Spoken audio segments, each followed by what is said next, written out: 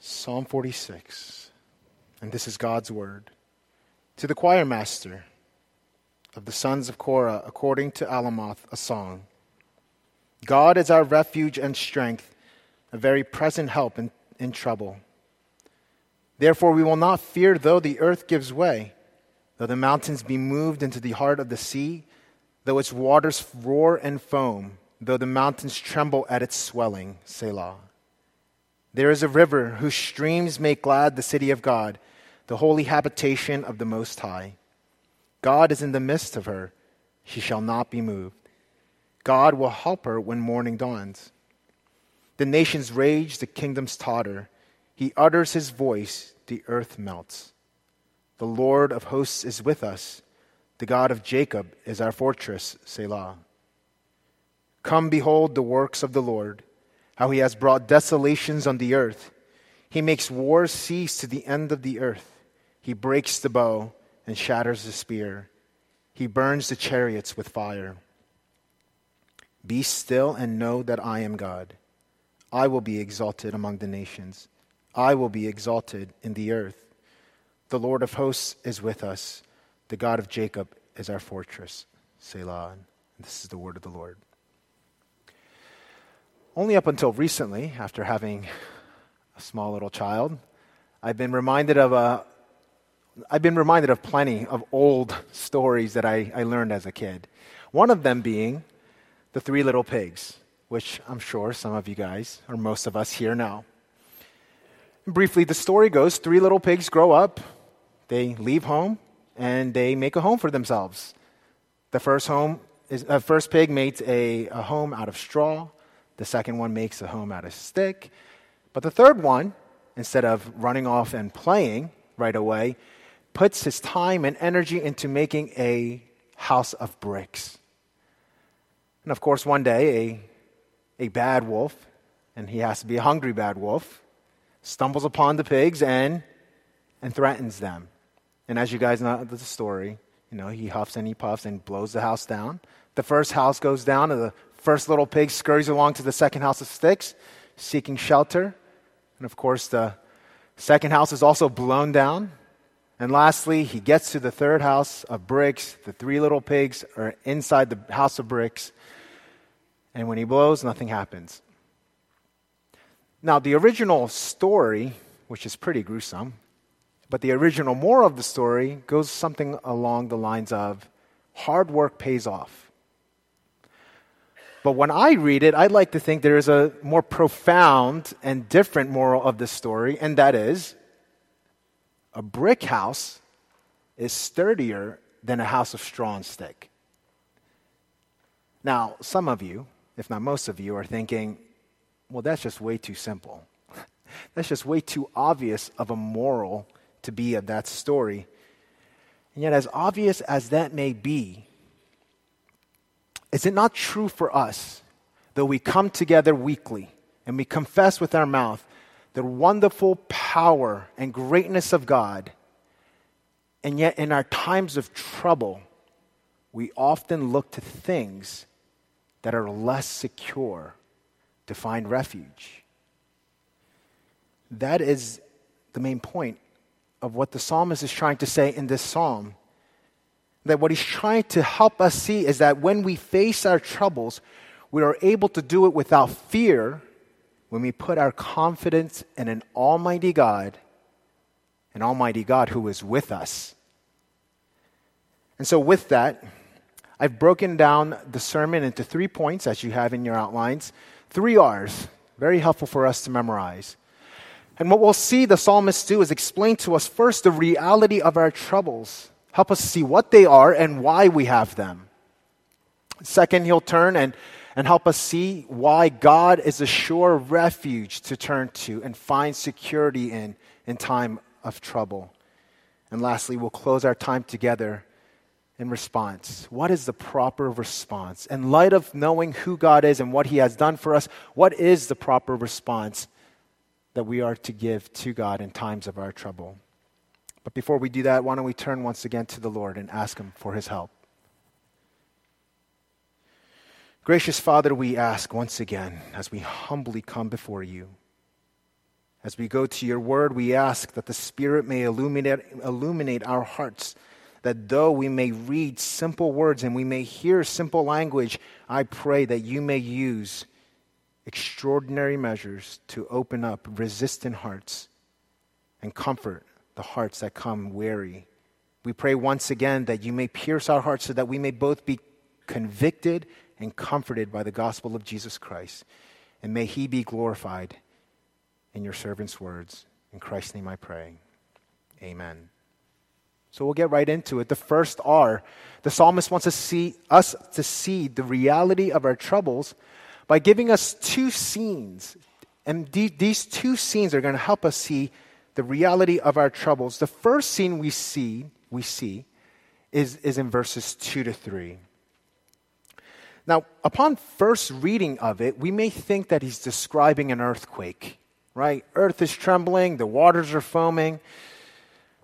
And which it may be true, because ancient Israel, it wasn't uncommon for them to experience earthquake.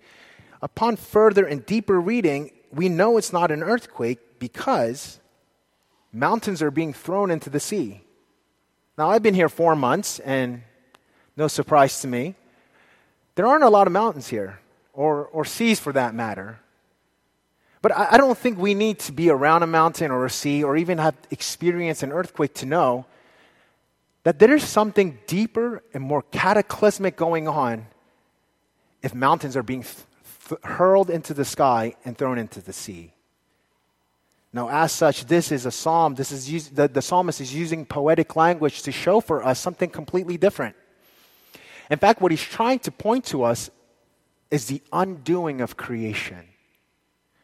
You see, where in Genesis chapter 1, where we would see the earth and the land coming together and being formed, here what we see is it crumbling and coming apart.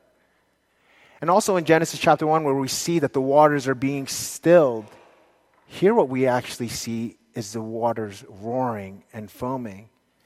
In fact, what he's trying to show us is that our troubles can feel this way at times. It can feel as if the very world underneath us, the ground that we stand, is crumbling apart. In fact, in the English language, you use this kind of terminology when we experience troubles. We say things like, my world is coming apart. The world is upside down. Or even parents will say to little kids, and not to diminish their troubles, we say to them, it's not the end of the world. But you see, the reality of our troubles is that sometimes it can feel as though the world is coming apart. Why do we face this? Why do we face troubles of this kind? The reality of our troubles is actually an extension of reality of our world, and that it is full of sin. It is broken. It is full of our sin. And in fact, the world that we see and experience and live in full of trouble is not the world that God had created for us. This is not the world that God had intended for us. That is why we experience disease and suffering of various kinds. That is why we hear devastating news of cancer and of death. There's fear, anxiety. We despair when we're waiting for that operation to come. We despair when we get sick. The world is not the way God had intended. The second scene the psalmist points us to is actually in verses 4 to 6, where it is a different angle of showing us the reality of our sin, or the reality of our trouble. Here what we see is a city with high walls. In fact, inside the city there is a stream. And the psalmist tells us that the streams make glad the city of God. And because of the way Hebrew poetry is structured, we later see in the beginning of verse 5 that the river itself is God. God himself is the river. God himself is in the midst of the city, and it's he who makes the city glad. Now, though we see this tranquil and peaceful scene on the inside of the city, what we also see later on is that there is something entirely different happening outside of the city. In verse 6, we are told that the nations rage and the kingdoms totter. Now, what it would sound like a besieging of a city, there's something more involved here. Something more is occurring here beyond a besieging of, let's say, Jerusalem, where ancient Israel would have experienced. But what's telling is that this is more poetic and pointing to something greater, is that one, ancient Israel, or I should say even modern day Israel, doesn't have a river flowing through it. It may have springs here and there, but not the kind of imagery of a city with a river that's big enough that is making glad the city. So that's one. And number two, it's very subtle, but in verses 6, it says, the nations rage and the kingdoms totter. Not a nation, not a kingdom, but plural.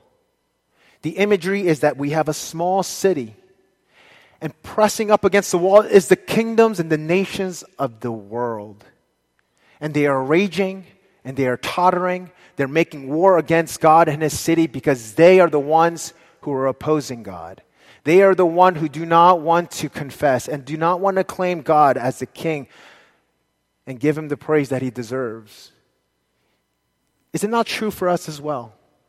Whether we're in 21st century Johnson County or whether it be any other time in human history, is it not true that the enemies of God will press up against the church and threaten her? That we ourselves in this county and in this world, we face. And why do we face this?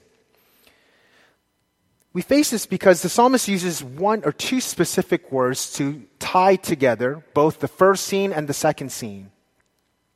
The first word he uses is this word totter, or this word moved. In verses 2 it says, the mountains be moved. And later on in verses 6 it says, the kingdoms totter. Moved and totter here are actually the same Hebrew word.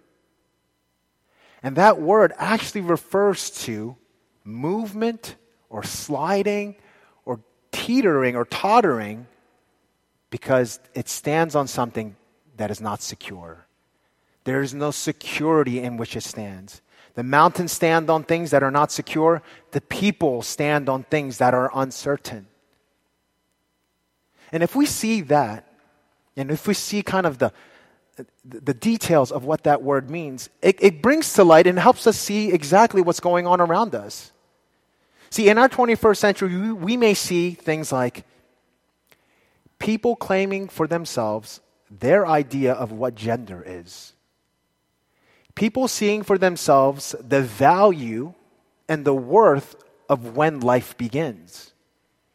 You see, to us, they may seem like small things, but there are deeper things that are going on in the very things that we are facing. It is the enemies of God who do not want to claim God's truth as God's truth. And they try to stand and make sense of life by standing on these things, and inevitably, they will totter. That is just the 21st century. In the 70s, 50s, 20s, and thousands of years past. We can look at countless kingdoms and nations and peoples and cultures. None of them stand because they try to stand on things and make sense of their troubles in other things other than God. The second word is roaring. We see that in the first image that the seas roar. And later we see in verse 6 that the nations rage. Those two words actually are the same word. And yes, they rage, and yes, they disparage, and they try to oppose God and His people.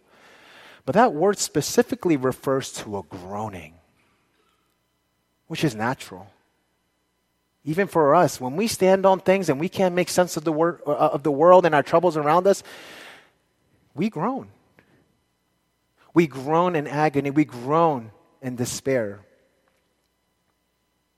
But where the world and the mountains and the people and the oceans and the kingdoms may slide and roar and rage and be moved, we also see in verse 5, the city, she shall not be moved. Why? Because she rests and finds her comfort and refuge and a solid ground in God Himself.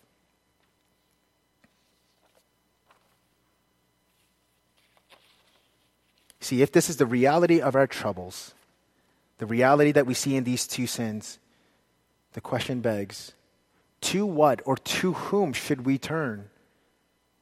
And so this is where the psalmist moves and helps us to see that God is a sure refuge in our trouble. Martin Luther, the great reformer, though we may see him in a light where he's a bastion and he is a hero of the faith, in reality, his life was full of troubles. We may see him as a man who stood against the Catholic Church and all the powers that came with it. But in fact, his day-to-day life was full of trouble. He feared for his life. He had to go into hiding. And he even heard of news of his friends who fought alongside him either be captured and even be executed. You see, his troubles were very real. But what Martin Luther did was in the midst of his troubles, he turned to this psalm specifically to remind himself that though his troubles were great, his God was greater. And from it, he wrote the great psalm, "A mighty fortress is our God." And oftentimes, when he did face troubles, he would turn to his friend Philip Melanchthon and say, "Philip, come, let us sing the 46th Psalm." See, Martin Luther knew, and our psalmist here is trying to tell us, God is a mighty fortress. He is a refuge in our time of troubles. And what he does is he convinces us. He wants to persuade us why he is, and that is to point to three attributes of God. There's three attributes of God that we can see in this psalm so that we can take comfort in knowing that he is a good and sure refuge. First, it is by showing us God's power. God's power. Second, he shows us God's nearness. And lastly, he shows us God's faithfulness. Let's see this together. First, his power. First, God has power over nature. In verses 2 to 3, we have two full verses explaining a cataclysmic undoing of nature. Mountains being thrown, waters being foamed. And yet two full verses pale in comparison to the power of God over nature at the end of verse 6, where it says, God utters his voice and the earth melts. You see, the God who was powerful enough by the power of his word to create the world from nothing also has the same power to destroy it if need be.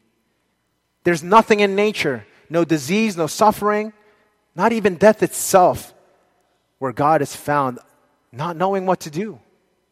God is powerful over nature. Secondly, he shows God's power over his enemies. Especially in verse 9 we see, and I'll read this for us.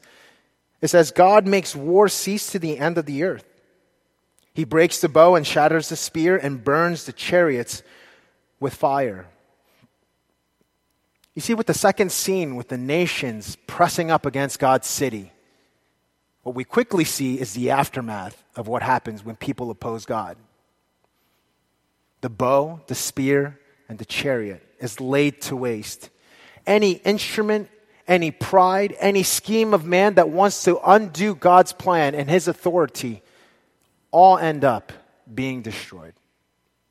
God has power over his enemies. And this is what we would expect.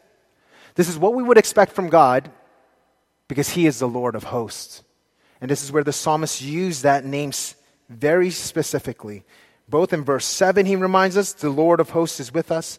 And in verse 11 again, the Lord of hosts is with us. Now, some of you may know this, and I think the English just does such a poor job with this name. Because it says the Lord of hosts, it makes us think of a God who just waits tables for us, which isn't the case. The Lord of hosts is actually the Lord of heavenly hosts. Or more specifically, this name is the Lord of heavenly armies. And we may not see it in this passage, but in two different occasions in the Bible, we see the magnificence and the power of this name, the Lord of hosts. First, we see in 2 Kings chapter 6, where we see a scene where the prophet Elisha is trapped in a city called Dothan. Him and his servant and the few armies and the people of Israelites and the armies of Assyria pressed up against the city. And the servant is just nervous. He's a nervous wreck, and he goes to Elisha, "Elisha, I'm terrified. There are so many people out there than they are in here. What are we to do?" And what Elisha does is interesting. He prays to God, he prays to God for God to deliver them, which he will eventually do, but he actually prays that God may open up the eyes of his servant. And when he does, after the prayer, the servant looks around, and in the mountains and in the valleys around them, he sees an army of angels surrounding them. The armies of heavenly hosts. The second place where we see in Scripture, in Isaiah chapter 36, we see another scene where Hezekiah is going up against the mighty king Sennacherib. And Sennacherib has come with 185,000 of his troops. And Hezekiah, everything has already been destroyed. The temple has been destroyed, and now it's the last straw. And Hezekiah has nowhere else to turn.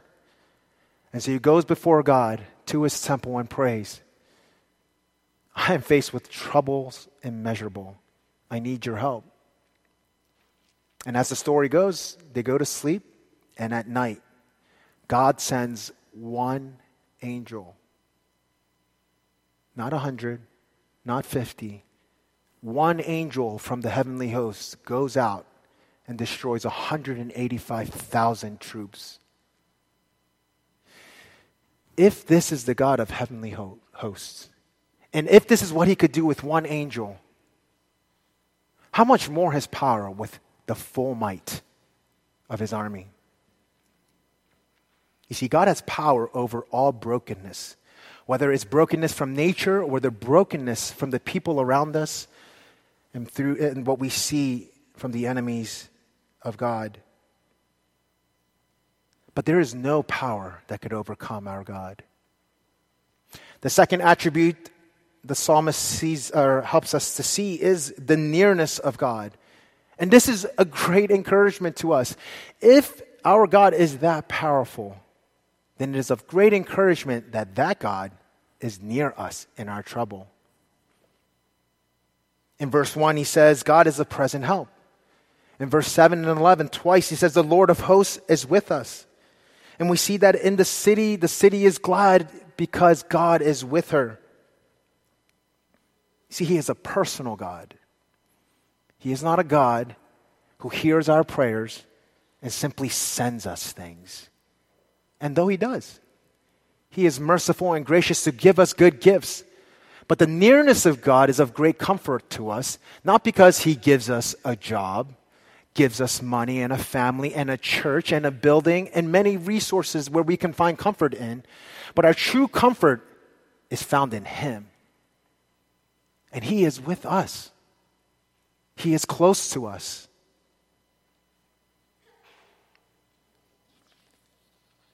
Now, if I'm honest here, we could be jaded and we could take for granted that yes, God is great and he's powerful and yes, he is near us, but we should not presume that we deserve this great God to be near us. Especially, I'll be the first to admit, especially in times of trouble, I am more often similar to those people outside the walls than the people inside the walls.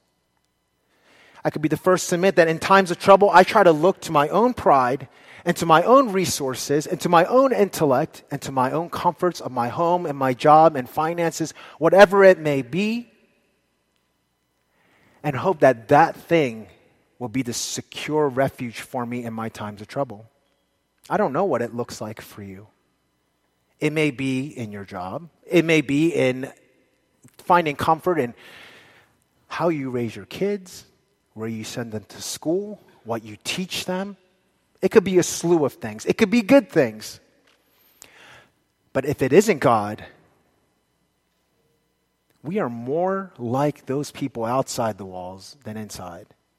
If that is the case, what comfort do we have that, yes, it is a great God, but what comfort do we have that He would be near to us? And the great comfort comes in our last attribute of God, and that is His faithfulness. Our guarantee that the Lord of hosts is with us because He is faithful to us. Where do we see that? Where do we see God's faithfulness? The psalmist uses three words, one name, and it means so much. And he calls Him the God of Jacob. The God of Jacob is our fortress. Now, we have the privilege of going through Genesis, so we are at least keen or fresh in our minds who Jacob is. And if we've been paying attention, and even if we haven't been, or if we haven't been going through Genesis, it doesn't take long for you to know that when you read the Jacob story, Jacob is not a good man. I'm being nice. He's conniving. He schemes in such a way to make sure that he has leverage in his situation. In fact, his unfaithfulness and lack of trust to God actually pours and affects his own family. If you remember when they have kids and they're wrestling, and it's a mess. Well, if that's the case, if Jacob is the kind of man that he is, what glory is there in a name like the God of Jacob? What glory do you have being a God of a man such as this, as a people like us? Maybe I can use an illustration to help us see where the glory actually is found. Now, I'm an Eagles fan, but for the sake of you all, I will use a Chiefs analogy. Imagine two fathers. And the first father introduces himself as, I am the father of Patrick Mahomes. And the second father comes up right after him and says, I'm the father of the backup kicker. Who has more glory? The first one, of course. Why? Not to praise a man, but Patrick Mahomes, in all his accolades, is beloved by the city, and he's won a couple Super Bowls. Hard to admit, but there's something about Patrick Mahomes that actually feeds into the glory of knowing or being recognized as his father. But in fact, what's actually going on in here is different. You see, the glory of the name God of Jacob doesn't actually come, unlike the analogy that I just used about Patrick Mahomes, unlike that one, the glory of God does not come in the name of Jacob, but rather to say that I am a God who is faithful and merciful, even to a man such as this. You see, the glory doesn't come in Jacob's name. It comes in the character that the God of the universe will even associate himself and have a name for himself after a man such as this. You could fill in your name. I can fill in mine. The God of John. There's no glory in me. And yet I could take comfort in knowing that the powerful God is near to me in times of trouble, because God is faithful to himself, to his covenant, and to his people. And we see this most fully, the power and nearness and faithfulness and love of God, most clearly in our Lord Jesus Christ. You see, it's in Christ the fullness of God's power is shown when Jesus is able to conquer over all of our troubles, especially our eternal one, and that is Satan, sin, and death. You see, it's in Christ that the fullness of God's nearness is shown to us, because the Almighty God condescends to become a human being in a low state, in a manger as a helpless babe.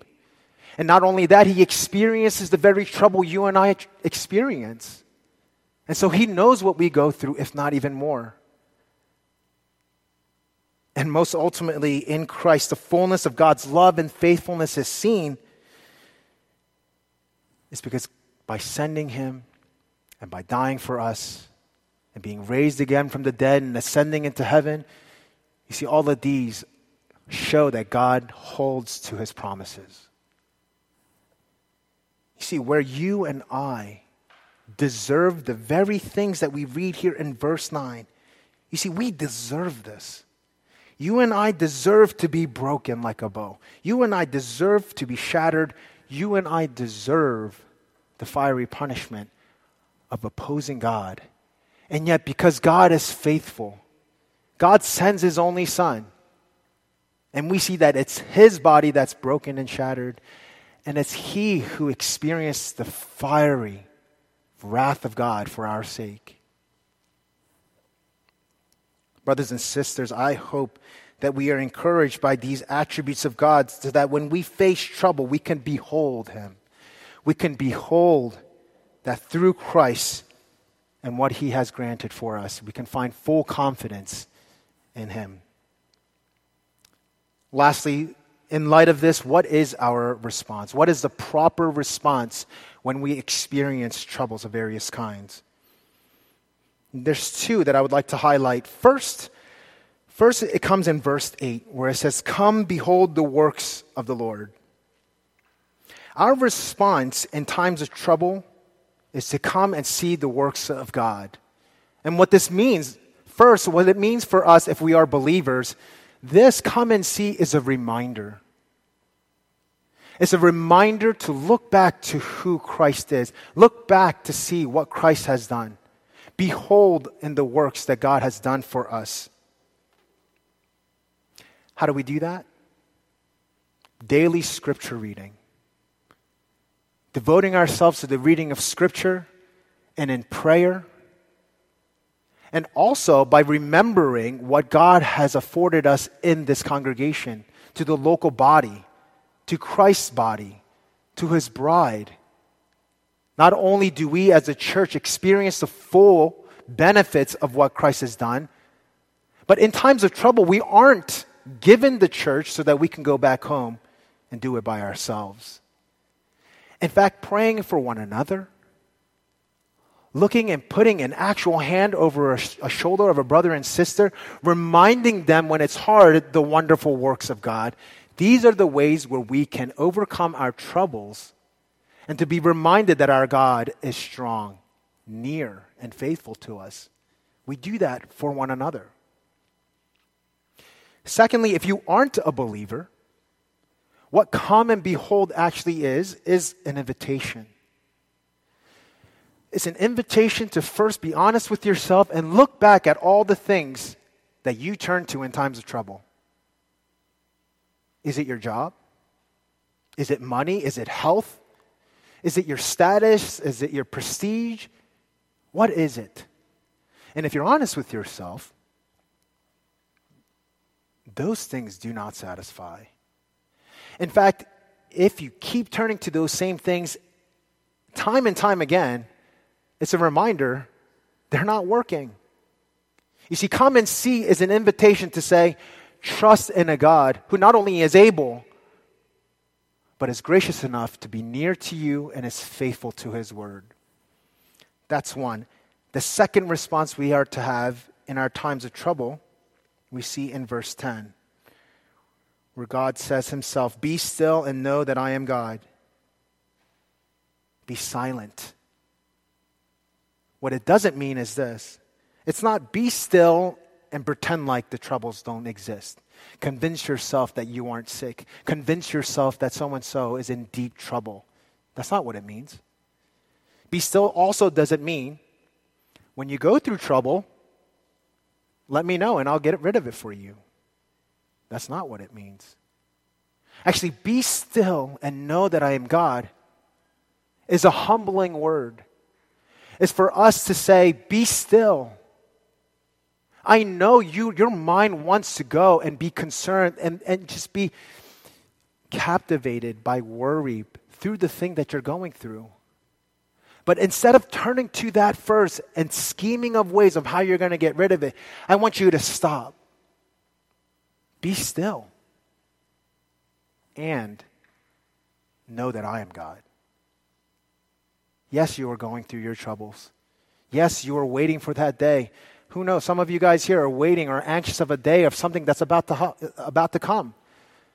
But before your heart wants to be concerned about those things, the word is to say, be still and turn not to your troubles, but turn to God. You see, because He is God and we are not. He is able, we are not. He is faithful and we are not. This is what Jesus means for us in John chapter 16, verse 33, where He assures us. He assures us two things. He says, in this world you will have trouble. But He also says, but take heart. I have overcome the world. In conclusion, church, indeed, Jesus has overcome the world. We ought to read verse 10. On this side of salvation, we ought to read the final two lines of verse 10 this way, where I should just read the whole thing. Be still and know that I am God. And we ought to read this with comfort and saying, He has been exalted among the nations. I have been exalted over the earth. And so when we face the troubles of this life, let us be comforted to know that our God, who did not spare His only Son for us, will most surely and graciously also give us all things to endure through our trouble. Because He is our strength. He has drawn near to us, and He protects us with faithfulness and love. And until the day where we do get to see that heavenly city, may we, at least in this time, may we put our refuge in Him, like the psalmist, by often repeating these words, the Lord of hosts is with us, and the God of Jacob is our fortress. Let's pray.